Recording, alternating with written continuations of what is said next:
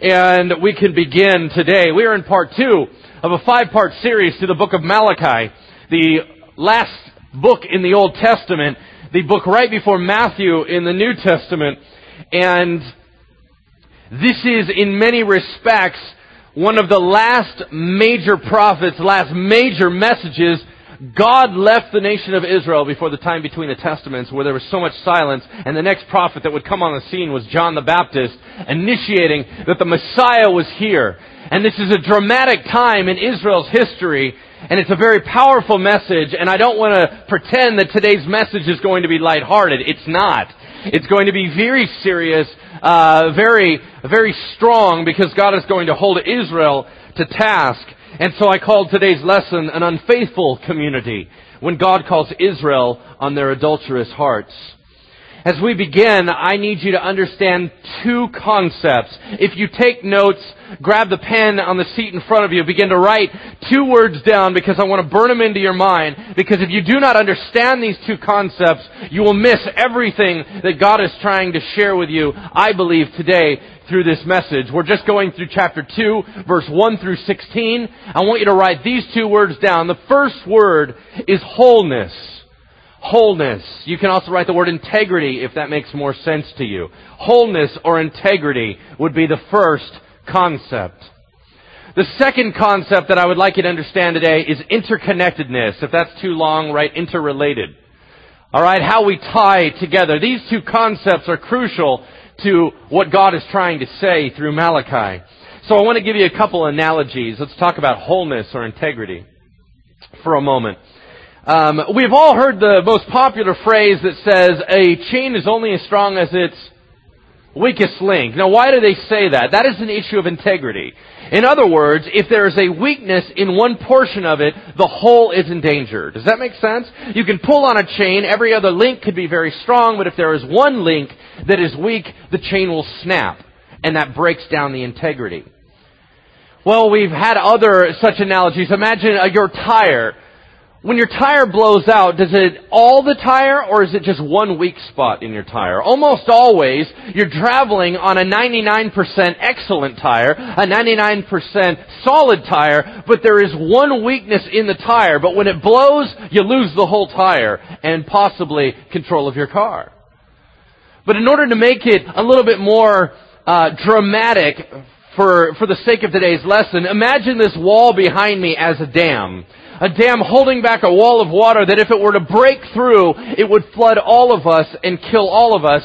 And in there, it's just made of bricks, individual bricks lined together. And let's say it had 3,000 large bricks that contain this massive wall. And I could suggest to you, growing up, I grew around Folsom Lake and the dam, and as a little kid, we always had stories that went around, the dam's gonna break, it's gonna flood everybody, you know. And of course, I was on the other side of it, and so what did I care? So it flooded about everybody else. But anyway, I thought it would have been fascinating.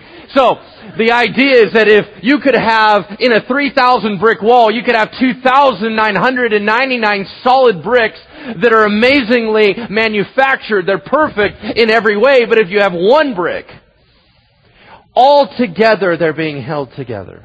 All together, they're holding back the water. You could have one brick that is weak, and if that brick pops out, it creates an undue pressure on the other bricks that they were never prepared for. They begin to break out. When they break out, it begins to put an undue pressure on the bricks around them, and the whole wall comes down. That is the concept of wholeness or integrity. Sound throughout.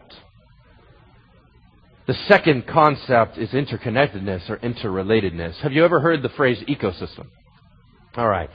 If you were a 5th grader, you'd know the answer to that. As you're growing up, you're taught what an ecosystem is, what it means. And what it means is everything is related to everything else in our world. You'd look and you would say, whether it's the chain, the food chain, you know, where it's a little fish gets eaten by the bigger fish and the bigger fish gets eaten by... You remember you went through this whole thing.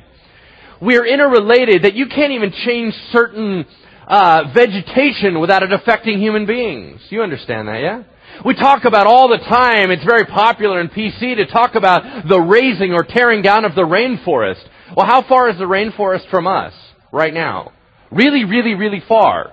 What does it matter? What does it matter if, and they began to argue out through this whole thing about why it's happening, and global warming's a fraud, and global warming's legit. What does it matter if the polar bears run out of ice room? What does it have to do with us here in Sacramento, here in Folsom, here in Roseville? What does it have to do with us? A lot. Why? Because we are all interrelated. You may hate mosquitoes, but little frogs like mosquitoes, or fish like mosquitoes. And so even though it drives you crazy, they feed off that, and you end up liking something down the road. The deal is everything is interrelated, and everything you do is interrelated with everybody else. All right. God operates, designs, and engages with us in a holistic manner, meaning an entire manner. He looks at every aspect of our lives, but what we want to do in our lives is compartmentalize. We want to believe that we can be excellent in 8 areas and be maybe horribly faulty in 2, but we're still a good person. That is not correct. The Bible says that if we break one law, we are a lawbreaker, and we are guilty of the whole. Whenever you discuss things with God, He's going to talk about them all the way across the board as one large interconnected piece. When children are hurt, we are hurt. Amen?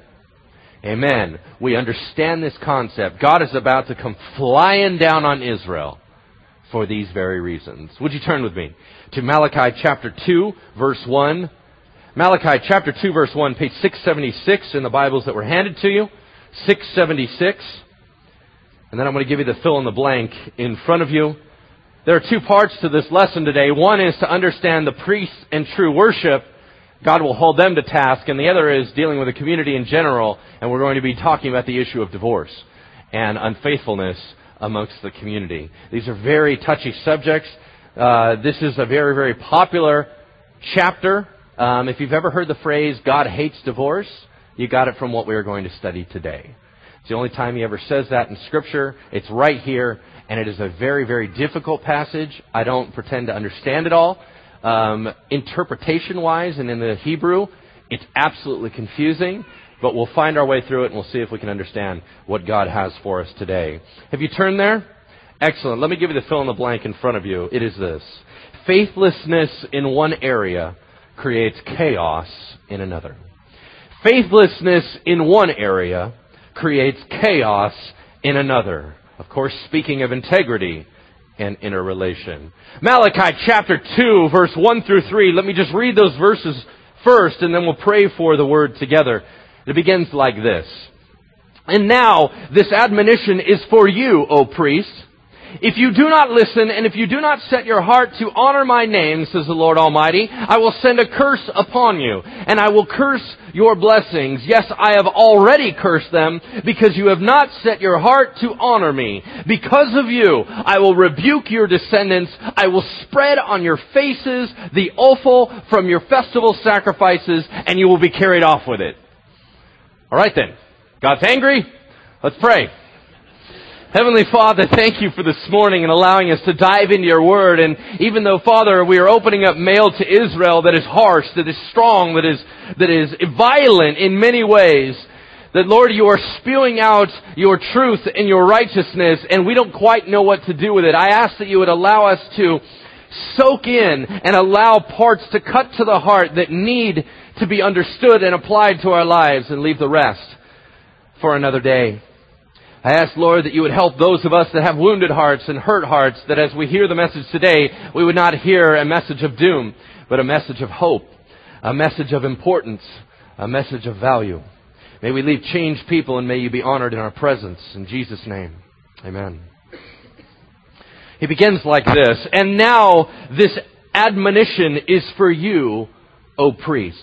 We're going to be talking about the priest for the next few minutes together. And if you don't understand the priesthood, none of this stuff makes sense. Let me give you a few analogies to bring it together. The way that things were designed in ancient Old Testament world for Israel was that there was a group of people known as the priests and a group of people known as the Levites. How you define the Levites is simply this. They were the aides to the priests. Okay, so you have priest guy and his worker, his helper. That's a Levite. Levites were Levites by birth. They descended from one of the sons of Jacob. You remember Jacob had 12 sons. Jacob's name was changed to Israel. There are 12 tribes of Israel. 12 sons were born to Jacob. That's where we get the guy Joseph from and all his brothers, where he was sold into slavery and he led the people to be healed in Egypt. If you remember all these different stories about Joseph, this is one of the sons of Israel. Well, he had a number of sons. The third son that he had was named Levi. Levi was an interesting character. The first time he comes on the scene, he revenges his sister for being raped and slaughters a whole city with his brother Simeon. These are tough folks. These are not average little pansy guys. These are very, very strong, mean, nasty guys, all right? The first time he comes on the scene, he gets rebuked, and his dad gets really, really mad at him for doing what he did. You say, but he was just trying to get him back for what they did to his sister. Right, did he need to slaughter the whole town? Okay, probably not. A little kind of overkill. So Levi doesn't come onto the scene real good. But through his lineage came some guys that you'll know their names, and that's Moses and Aaron. Everybody familiar with Moses and Aaron? They were Levites. They came through the tribe of Levi. Now, Moses was one of the greatest prophets ever, and the Jewish people hold him up as one of the big dogs of the faith, one of the patriarchs of the faith. Well, Moses and Aaron were heralded out as special to God. Moses had one special calling, but then Aaron's lineage was what the priests came through. If you were related to Aaron, you were a priest. If you were just a Levite, you were a helper. Are we all following this? But you say, so what's the big deal? So what? You grow up being a temple helper. That shouldn't be a big deal. Ah, but it is. Let me tell you this. Let's say we are a family together and we're a community, just this room, these two rooms together, and I told you that I was going to select out 10 of you. 10 out of all these hundreds of people, 10 of you will have the opportunity to be with God. I knew where God was. God's in the back room, and you would be able to handle all the stuff on stage. You're real close to God. Nobody else had any access to God. No one else had any access to the utensils that were used in worship of God. Just you 10. Would you think that was a special job? Yeah, you were closer to God than everybody else. Then I said, out of those 10, I'm going to select 3 of you, and I'm going to call you priests. And what I'm going to allow you to do is you will have access to the Bible. You will tell us all what God says and how He says it. You will be very special. You'll be able to do things directly connected to God personally. You will hand things to the person that will get them to God, and you will be super close to God. Would that be kind of a cool job? Yeah, that's a pretty good deal. One of the 3, out of the 10, I would say, I will call you the high priest, and one time of the year, you get to go hang out with God. You will walk into the back room, and you will be in the very presence of the Almighty Yahweh. As you minister before Him, His whole intense presence, or a portion of His presence, will descend upon the place, and you will be in the very room of the Creator of the universe. Would that be cool? All right. That's why these guys became superstars. Because when you have that job title, everybody wants to hang out with you. The Levites were very important. As a matter of fact, the tribe of Levi, out of all the tribes, didn't get their own land. They had to be spread out to minister all over the place. But they lived off the tithes and offerings of people. And it was a pretty blessed job to have. You were given a lot of things. You had a lot of wealth. You had a lot of this. You could hang out in the temple. You were taken care of very well. You were honored and respected in society. And you received a lot of prestige. Because nobody else could be you. They weren't born in the right family. So you were special. With great benefit comes great responsibility, yeah? If you are responsible for communicating the God of the back room to everyone here, is that a serious job that you need to take serious? What would happen if you just started screwing around and didn't bother doing your job? What would happen? Nobody gets to hear from God. You just shut down the pipeline and channel to the Almighty. You think that's a serious offense? God does. And He's about to rip them apart Because they didn't take it seriously. He says this, "And now this admonition is for you, O priests," meaning priests and Levites together. At this time, there was almost no distinction. "If you do not listen, and if you do not set your heart to honor my name, says the Lord Almighty, I'll send a curse upon you, and I will curse your blessings." He's talking about worship. You see, prior to Israel being obliterated as a nation and being carried into captivity by the Assyrian nation and the Babylonian nation, they had problems in their church as well. In the temple, they were doing everything right. Their sacrifices were just perfect, and they had all their T's crossed and their I's dotted, and they did everything perfect, but they did it for the wrong reason. Their hearts were far away from God, and they did it just as a fire insurance policy. They just wanted God to be nice to them. They didn't want to make him mad, so they did everything perfect. After they're back in the land and trying to get started again, now they don't even care. They're not doing worship right, and they don't care. The priests are allowing diseased animals to be sacrificed to God. Priests are allowing everyone to do whatever they want. The priests have completely ignored the law, have no idea what God is saying, is teaching no one, living debaucherous life, turning to injustice, being corrupt, and these are the most godly people? Are you kidding me? That's the environment that we're living in. And God said, if you do not restore proper worship, if you do not bring my word to the people accurately, I will curse you, and I will curse your blessings. Now, we don't talk in terms of curse anymore. It just sounds weird. It kind of sounds archaic. It sounds weird. You don't ever hear me, I will curse you.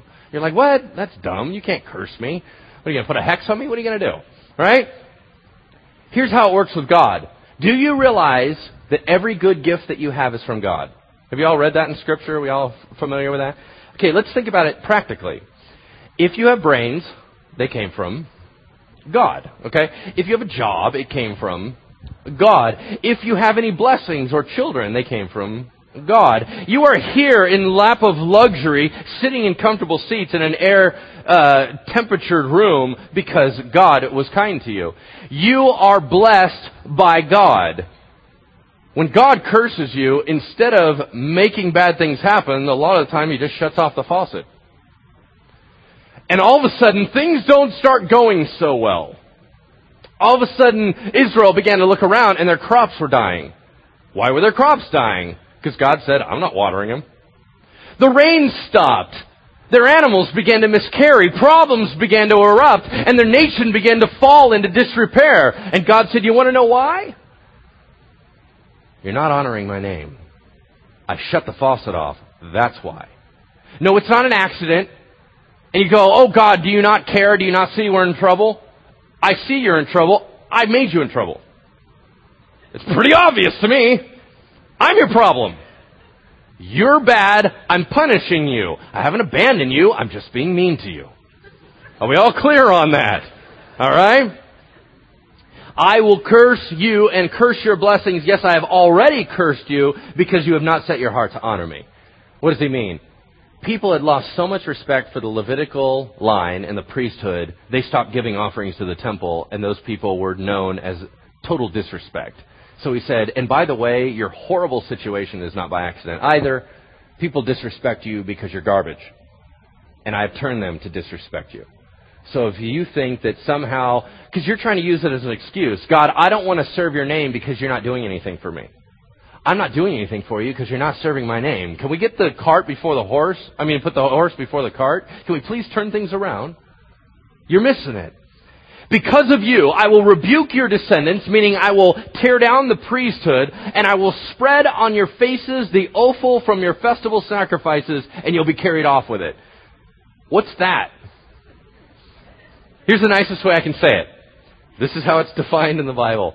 It's the contents of the sacrificial animal's intestines. Okay, when you step in it, it's called... All right, fantastic. There you go. Okay. He said, when you sacrifice these bogus animals and you treat me with disrespect, I'm going to scoop this stuff out and I'm going to shove it all over your face. Wow.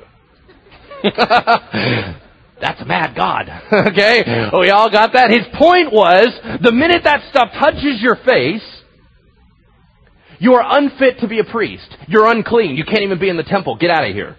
And you are now fit for only the dung heap, which is outside the city gates. You will go from prestige title, because you didn't take it serious, to the lowest of low, and I'll throw you out in the garbage dump. That's how serious God is. Why? Look at the next phrase. You will know that I have sent you this admonition so that my covenant with Levi may continue. All right. So we've talked about the fact that Levi started out bad. Where did this covenant come from? First of all, there is no biblical recording of God establishing a covenant with Levi at all. Okay? It's not written down. It's probably oral tradition that they brought over. Everybody knew that God had established a covenant with Levi. We just don't know when. There is only one story that speaks to why Levi would even be considered a good guy. And here's the story. It's called the Golden Calf Incident. Y'all remember this? All right, here's what happened. Moses is up on top of the fiery Mount Sinai, receiving the very 10 commandments of God, talking to God face to face like he would a friend. Joshua's waiting halfway down the mountain. Meanwhile, the rest of Israel is down at the bottom of the mountain, and they're waiting and waiting and waiting. Over a month has passed. They think Moses is dead. They think God burned him up, and they need to get going. They're tired of sitting around. They grab Moses' brother Aaron and said, Aaron, you need to do something. Your brother's a little crispy critter at the top. He's never coming down. We need to get going. You got to bring us another God. You can make it quasi into God, but we need to go a different direction, man. This isn't working. So Aaron gathers up all this gold together, fashions a golden calf. They set it up on an altar, and they have a huge party about the new direction that they're going. Meanwhile, Moses comes down. Moses comes down halfway down the mountain. He's got the 10 commandments. He's all pumped. He's just been in the presence of God. He's glowing because he's been in righteousness and holiness for the last 40 days of his life. He comes down from God, sees Joshua, and he says, are we at war? Okay, I hear something's really, really loud. What's going on with the camp? Joshua goes, I think it's a party. I'm sorry, there's a party. What are we celebrating? I don't know. I've been sitting here waiting for you. Okay, let's go take a look. They come walking down. Now you can imagine, this is one of those things where the party is rocking. Everybody's going crazy. This is debauchery to its highest degree. You got the little guy on the turntables. All of a sudden Moses walks in. Scared! It just stops. It's like, boss came home. Uh-oh. Everybody parts. Moses comes walking through. I'm sorry, what are we celebrating? And what's that thing? What are we doing, guys? I was gone for 40 days, and now I come back and this is what you're doing. Aaron, come here. What's happening? Good news, bad news. It's a long story. You probably don't want to hear about it. Aaron, what is the gold cow doing up there? I don't know. It's just kind of sitting there. It doesn't move, Moses. It's just kind of, it's not like animatronic or anything. Aaron, where'd the cow come from? Okay, weird story. We gathered all this gold and we threw it in the fire and poof, out came a cow. It was so odd. I know. I didn't believe it myself. Okay, nobody believes this guy. That was his literal excuse written in Scripture. Like, are you a moron? So then that's when Moses just goes, you're an idiot, stand over there. The rest of you, I want everyone to stand up that's responsible for this. Stand up right now. I'm one man. You can take me right now. Stand up and show me who did this. And a bunch of people began to rise up and stand up. And they got a little bit nervous because Moses is the guy that parted the Red Sea. I mean, it's a little bit nerve-wracking. They stood up and they're like, well, we could take him. We're done with you. We're going our own way. We're going our own direction. They all begin to stand up in cocky arrogance, and they stand before Moses and say, we are done with you. Your job over. We're going with Aaron, new route. Moses said, is that true? I have one more question for you. Everyone that still believes in Yahweh and wants to represent His name, and you stand for holiness, come over to my side right now. And only one tribe responded. Who was it? Levi. The Levites stood up and walked over to Moses' side and sat there. We're with you. What do you want us to do? I want you to kill them all. Drew out their swords, ran in, began to slaughter everybody that was standing. That is the only story that we have on record of Levi standing for righteousness and his people. God established a covenant, and He's about to personify the whole priesthood and Levite lineage in a man named Levi. And He begins to talk about how it used to be when they were good. You will know that I have sent you this admonition so that my covenant with Levi may continue, says the Lord Almighty. My covenant was with him, meaning the priesthood and the Levites. A covenant of life and peace, and I gave them to him, meaning they knew me intimately, they lived in blessing. This only called for their reverence of my name. He revered me. He stood in awe of my name, meaning filled with terror in Hebrew, meaning he saw the amazing, wonderful, magnificent miracles that I wrought. True instruction was in his mouth. Nothing false was found on his lips. He walked with me in peace and uprightness, and turned many from sin. For the lips of a priest ought to preserve knowledge, and from his mouth men should seek instruction, because he is the messenger of the Lord Almighty. That was him. That was the good guys. And now let's talk about you. But you have turned away from the way, and by your teaching you have caused many to stumble. Why did they cause many to stumble from their teaching? Because they forgot all about it. They didn't read the Word of God. They didn't have any clue what they're talking about.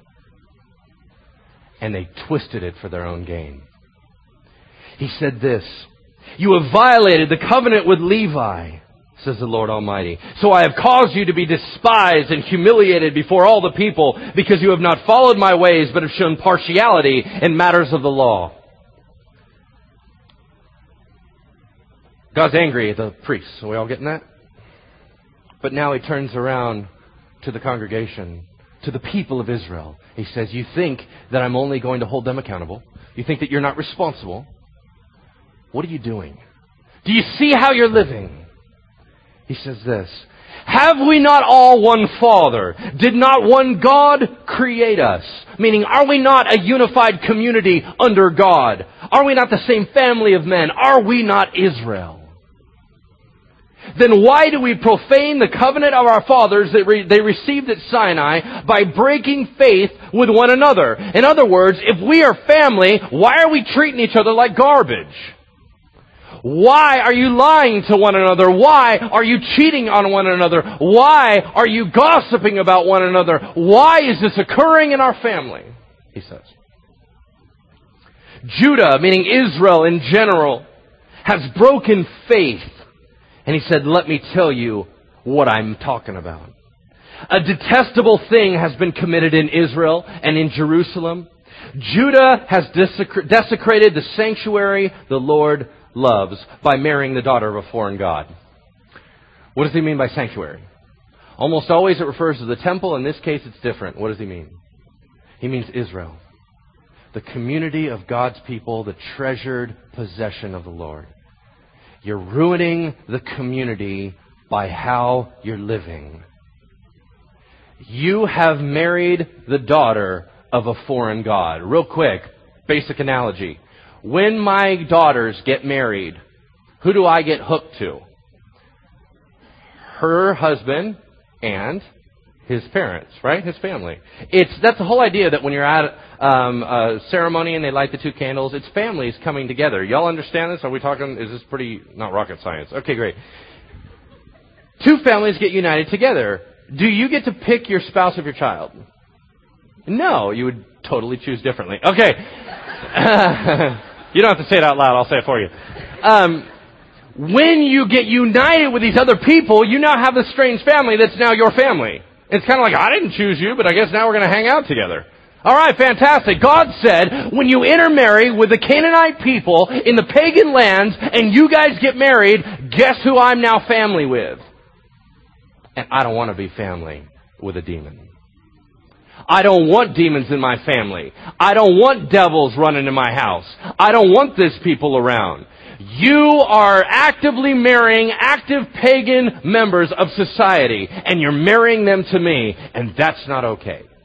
I told you when we walked into the promised land, do not intermarry with the Canaanite people. Did I not? Was I not clear? Did I not say it 8 million times in Scripture? Did I not tell you through all the prophets, do not intermarry with the people around you, because we have a special job to do. We are the salt and light of the world. But what did they do? Completely ignore him and went off and married. But here's the problem. All the guys that are getting married to these pagan women, they were already married. To who? Israeli women. Because they just came back into the land. But now you have nothing.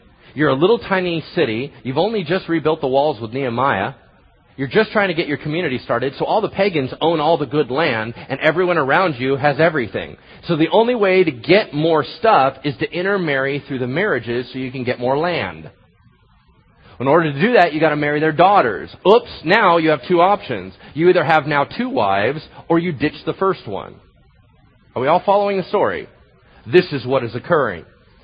You have married the daughter of a foreign god. As for the man who does this, whoever he may be, may the Lord cut him off from the tents of Jacob, meaning excommunication, even though he brings offerings to the Lord Almighty. In other words, he may play the game of church. He may come in and try to play like he's a good guy, and he can compartmentalize and say, who I marry has no bearing on my spiritual life, but guess what? Everything's interconnected. Integrity means I will hold you accountable for every aspect of your life. No, you're not a good person because you got 8 out of the 10. You're a wretched person and you're only saved by grace. That's the truth. Do not play a game with me, God says. He said this, another thing you do, Israel. You flood the Lord's altar with tears. You weep and wail because he no longer pays attention to your offerings or accepts them with pleasure from your hands. And you ask me why. They were literally clueless. God, I come into your temple. You never answer my prayers. You never hear me. I feel like I'm completely speaking to the wall. None of the blessings shower down on my life. I feel like I'm completely lost, all alone, and abandoned. What is wrong with you? God said, what's wrong with me? No, what's wrong with you? Oh, you cry a lot. You're right. I'm not blessing you. You're sad. I'm making you sad. And you want to know why? You ask me why. You don't know why. Really? Well, then let me tell you. It is because the Lord is acting as the witness between you and the wife of your youth, because you have broken faith with her, though she is your partner, the wife of your marriage covenant. Because you're divorcing haphazardly, and I'm sick of it, and I'll shut you down. That's why. You're treating your wife like garbage, and I don't want to hear your prayers. I don't want to get your offerings. I want you to go home. I want you to figure it out. And I want you to start treating your wife differently. Let me ask you a quick question. How hard is it to love the neighbor kid that's mean to your kid? You think that how you treat your wife doesn't impact God? Do you understand the Bible says your prayers are blocked when you treat your wife like garbage? Because that's his daughter. You don't treat his daughter like garbage and expect to get something from his hand. He says, I'll use my hand. But I don't think in a way that you want me to. Ladies, the only reason that men are addressed here, and you think that you got off the hook, the only reason men are addressed here is because in ancient Israel, only men could divorce. You had no option. You tried to leave your husband and go hook up with someone else, you were stoned to death. You had no option. So if he's going to address divorce, he's always going to address men. Women were all dead. So if he's going to make the law, he began to talk to the men. The men did have ways to get divorced in ancient Old Testament Israel. But God makes something extremely clear. Jump down for a moment to verse 16. He says what? Well, let's back up into verse 15 for a moment. So guard yourself in the Spirit and do not break faith with the wife of your youth. I hate divorce, said the Lord God of Israel, and I hate a man covering himself with violence as well as with his garment, says the Lord Almighty. So guard yourself in your spirit and do not break faith. That's pretty clear. I hate divorce, he said. Do you understand that we as a congregation are, by all conservative estimates, over 40% divorced? You get that? I know what I'm talking to. I know who I'm talking to.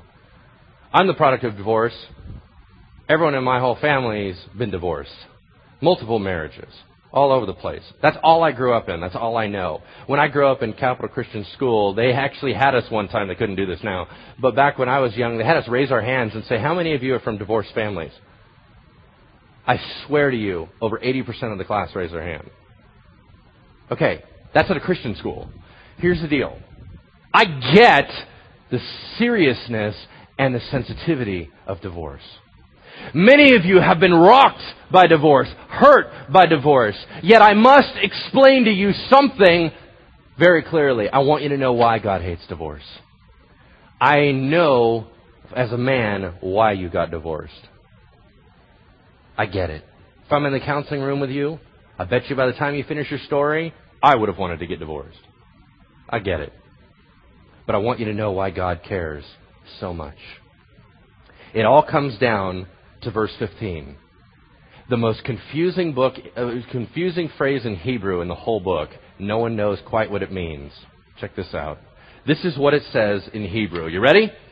Literally, this is how it reads. Not one he has made. He has a residue of the Spirit. And what the one? There you go. All right, fantastic.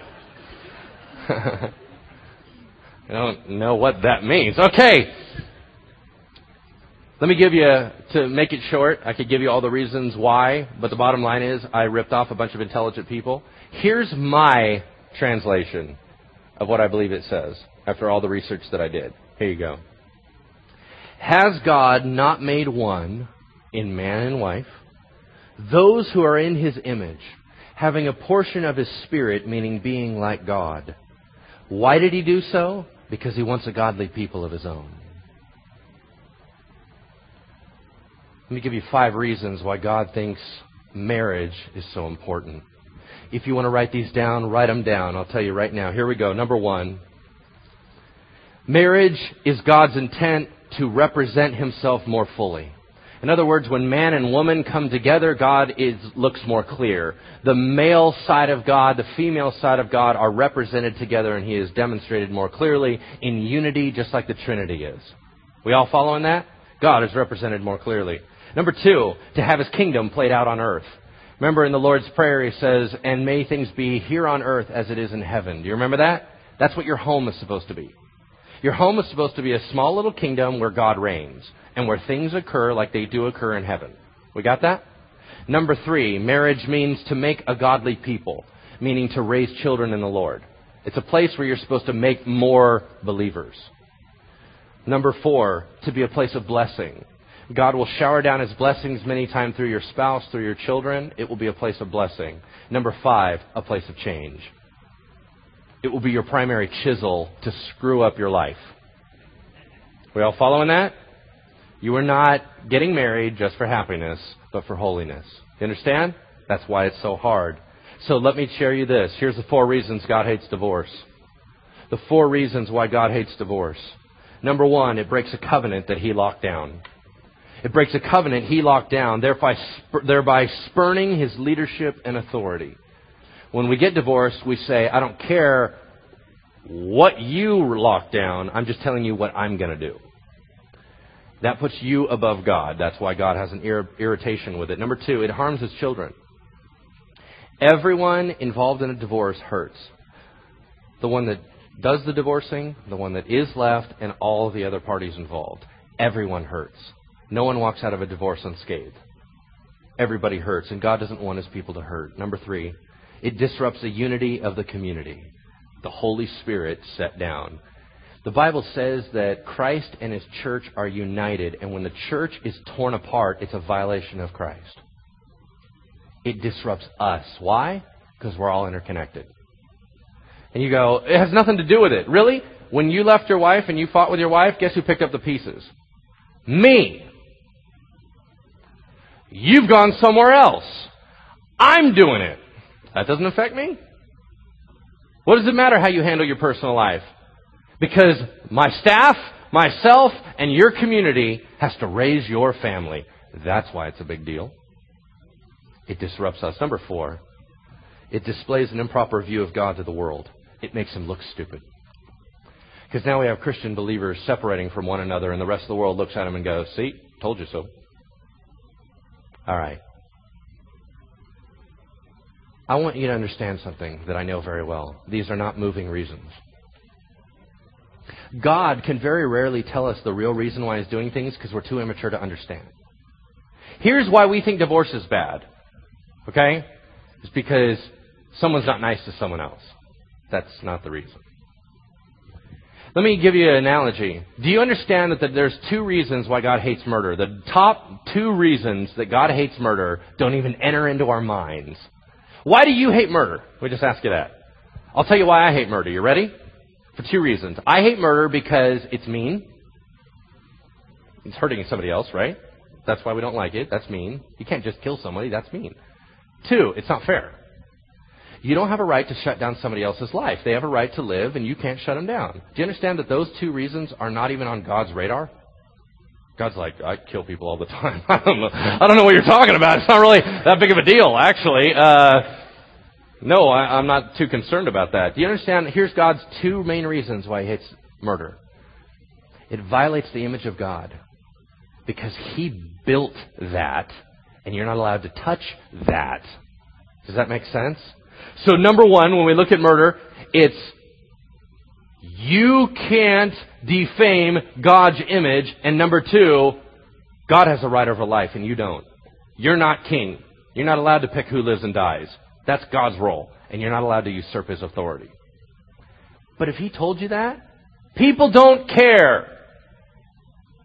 He can't even tell you that. So He gives you a bunch of other baby talk to try to get you to understand it's a bad thing to do. No murder.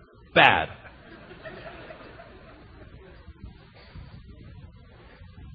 Here's divorce issues. You want to get practical? You don't care whether or not God looks stupid in the world's eyes when your partner is abusing you. You don't care whether or not God's image is displayed clearly when your spouse is a jerk every day and your life is a living hell. You don't care whether or not some grand scheme is occurring when your partner is cheating on you. Am I being honest? Of course not. So we determine whether or not we will get divorced based on whether or not it's a harm to us or a benefit to us. Do you understand? That is not on God's radar. We're making decisions with the wrong spectrum. And I wonder if it could be any different. Listen, God does not want you in an unhealthy relationship. But the answer isn't to get out, it's to fix the relationship. But she. All right then. I guess God is going to have to get involved. You're absolutely right. No, it's not okay for them to be a psycho in your household. No, it's not okay for them to treat you the way they treat you. No, it's not okay for you to act the way that you do. I understand divorce. You guys, I've been through so many counseling sessions. When we got to the end of it, I went, you know what? I'd rather you guys hurry up and get divorced because you are destroying each other. Is that God's way? It is not, and I will not counsel that way. But boy, does it feel like it. I have been through so many counseling situations where I can't see the other side. I don't know how we got here, and I don't know how to get out. But I want you to understand something. God gets so serious and so strong about the matter because of high-level reasons, because of what He's doing in the world. And that needs to become more important to us. Amen? Amen. Let's close in prayer. Heavenly Father, may we understand that the actions that we do in our private lives affect everyone else. That how we treat those in our family affect our relationship with You. That how we treat our children may or may not block our prayers to You. Father, may we begin to treat those in our families, those in our communities with respect and with love. Restore in us a healthy heart. Restore in us Your Spirit and bring to life the fire inside that is Jesus. That we may renew and get involved with our relationship again to heal, to make it strong. To learn what it is to forgive, to learn what it is to wrestle, to learn what it is to set boundaries, to learn what it is to be mature. Father, many of us are hurting right here, right now. I ask that you would put your soothing salve upon our aching hearts. Those of us that are broken, would you put us back together piece by piece? In Jesus' name we pray. Amen.